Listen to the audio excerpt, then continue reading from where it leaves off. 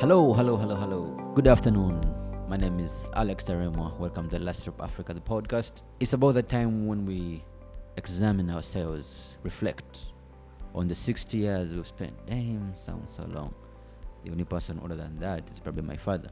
If we ask him about how the environment was 60 years ago and how it is now, he might be the best person to paint for us a vivid picture that would show how much degradation we've done over the years. But that's not what we're going to do today. What we're going to do is discuss two very important things, one of which transcends independence as a nexus. The other is the work that the Lastrop Africa is set out to do in Karamoja.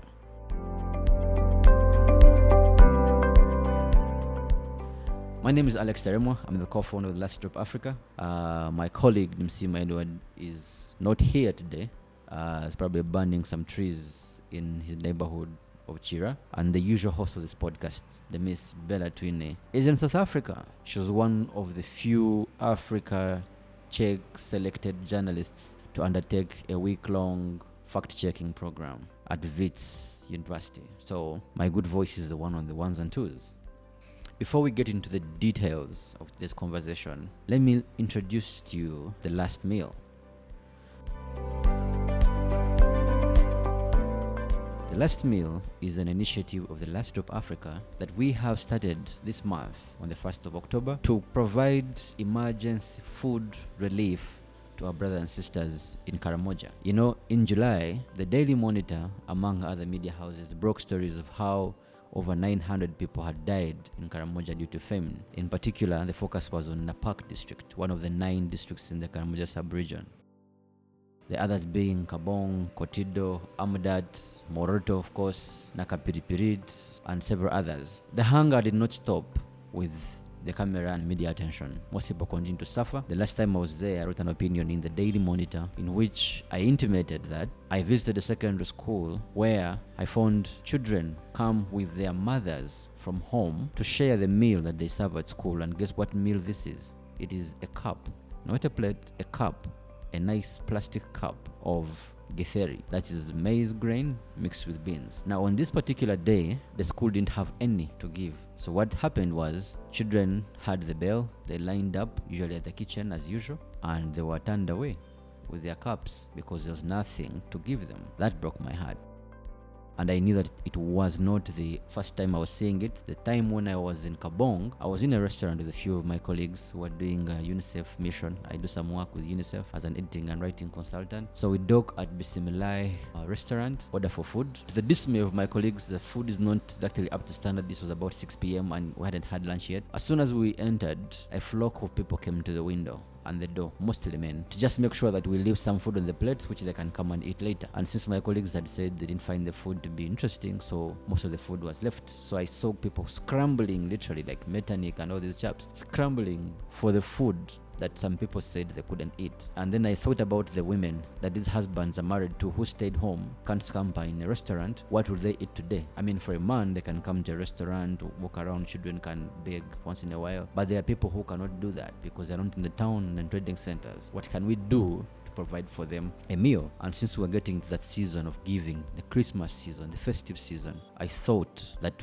we would get in touch with our shared humanity, our Ubuntu, we call it, at the Lastrop, where everyone who in Kampala and other urban areas can afford eating breakfast, lunch, dinner, perhaps even tea. You could share that one meal that I'm sure your body doesn't exactly need, but you eat because you can access it with these people in Karamoja. So that's what the last meal is about. There's been so many complaints that, the last meal plays into the narrative of portraying Karamoja as a desperate place. It's something that international agencies have been doing over time to get donations. You should have had a more hopeful campaign, like the next meal, something like that. And I really understand where the sentiments are coming from. As someone with a master's in journalism, written several papers on the African narrative, I share in the opinion of most of these people. But I've always mentioned that it's very hard to make hunger sexy. It's hard. It makes hunger sound so nice and hopeful when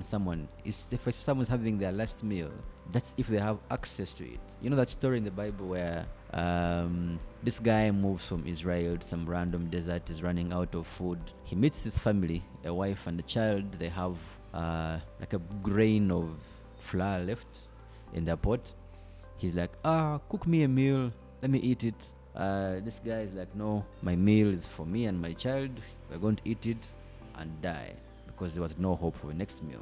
And this guy told them, if you believe in Christ, your pot will never run out. All you have to do is make some for me. And then this chap spent the whole time being fed by ravens. So you could be the raven, provide them with the relief that they need to see the next meal. Provide the next meal. Make sure that what they're having is not their last meal. That's the spirit of our campaign.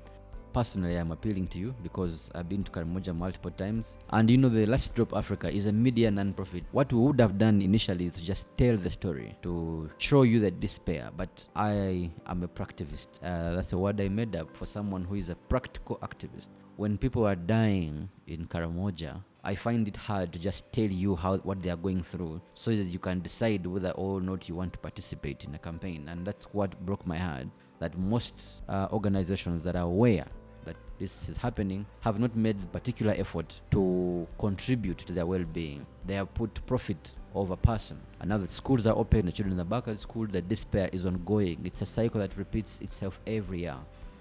And we want to try and do something about that. Of course, we have long-term campaigns. If you're asking about sustainability of our plan, we have a long-term campaign, which is one, to take out some education to these people, because they are naturally pastoralists. They are not known for growing crop. But in some seasons in Karamoja, despite being a semi-arid area, there's food that can grow there. So all we have to do is to partner with agencies that have seeds that are designed for semi-arid and arid areas, and take them, work with the community leaders, use the opinion leaders to transfer information to their community members in their manyatas. Tell them, if you have some piece of land, which they do, you can grow some food that might last you through the dry spell, like how people were doing in parts of Ankole before, because Ankole was largely like Karamoja, it was a largely pastoralist area. Then they kept copying what other people were doing in other parts of the world when the Ankole Batembus started working in Buganda Shambas from around late 1800s to the early 1900s. And then from that, crop kept coming. Now we have bananas that we mix with GNAT based beans. We have coffee now. With all these things that have brought the shared prosperity. This information should be carried forward to this other part of the country and tell them, yes, we understand that your culture is about moving with cows from one place to another, searching for this and that. But if you take advantage of the times when you have good weather, you can actually have good crop. Then we get for them seedlings that are resilient to the sun and continue these community sensitizations that we've been doing from the works that we started since July this year. But for these long-term strategies to take root, for someone to eat on the fruit that they have planted today, they must be alive to get there. And to be alive is they have food. They must have food that gets them there, which is why the last meal campaign is an urgent intervention that we need you to support. So I'm sure you're wondering, how can I support? So there's a website called Mchanga, which is M-C-H-A-N-G-A. Mchanga is a Kenyan-based crowdfunding platform on which we are hosting our campaign, My Last Meal. And it supports payments in all forms. If you're outside of Africa, Visa, MasterCard, PayPal. If you are within Kenya, M-Pesa is supported. And they have Flutterwave that integrates most of the local payments for mobile money platforms in Africa. MTN, Airtel, Tigo, Teleco in Kenya, and a few others. So you can be able to use those platforms to donate. But we have also had partnership with Uganda Telecom companies, and we've got merchant codes that you can use for the My Last Meal campaign. For Airtel Uganda, you can use 4297195. The name of the company is our registered trademark, which is the Green Journalism Africa Limited. And for MTN Uganda, you can use 650283. The name of the company is still Green Journalism Africa Limited. So you must be wondering, you are a startup media organization. How are you able to transcend the challenges that are in Karamoja to make sure that this food gets to the right person and have the right answers? So with the work we've been doing in Karamoja, we have partnerships with all the 9 local administrative units there, and we're partnered with 2 community-based organizations that cover all the 9 districts. One of them is local, another one is fairly international. These are going to help with the distribution of the relief items. Most importantly is we want the community to have the ownership of this intervention. We don't want to be like some other aid organization that just brings food without understanding the basic dynamics of the society and just superimpose what they think is the solution for them. So we want the district leaders to understand that this is an intervention that is meant for their people and own it, because they know where the most dire communities are within their districts. So we want those to be the first ones to be targeted with this intervention. When you're in Kampala, you hardly have the feel of what's happening in the community, and these district leaders, they have. And then we wanted other supply distribution points to be schools, because like I said earlier, that's where most of the despair is, most children, in Karamoja there's a high level of child marriages, teenage pregnancies. So girls come to school with their newborns who can't find breast milk, and so they start eating some of these nutrition feeds early, and them being supplied at school is a good catchment point for that. So that's one of the interventions that we want to make. And then during the Christmas season, now we want to go through the hospitals and provide the food necessary for childbearing mothers, those who have just given birth, those who are about to get into the theater, those who are in labor, to enjoy at least one good meal or two during the festive season when they are showering bath. So that's the strategy that we want to take. Other details can be found on our website at lastdropafrica.org. You can follow us on our social media platforms. On Twitter, it's at lastdropafrica. On Instagram, last_drop_Africa. And it's lastdropafrica on every other platform. Thank you for listening, and thank you for joining me today. My name is Alex Taremwa. This is the Last Drop Africa podcast. Bye-bye.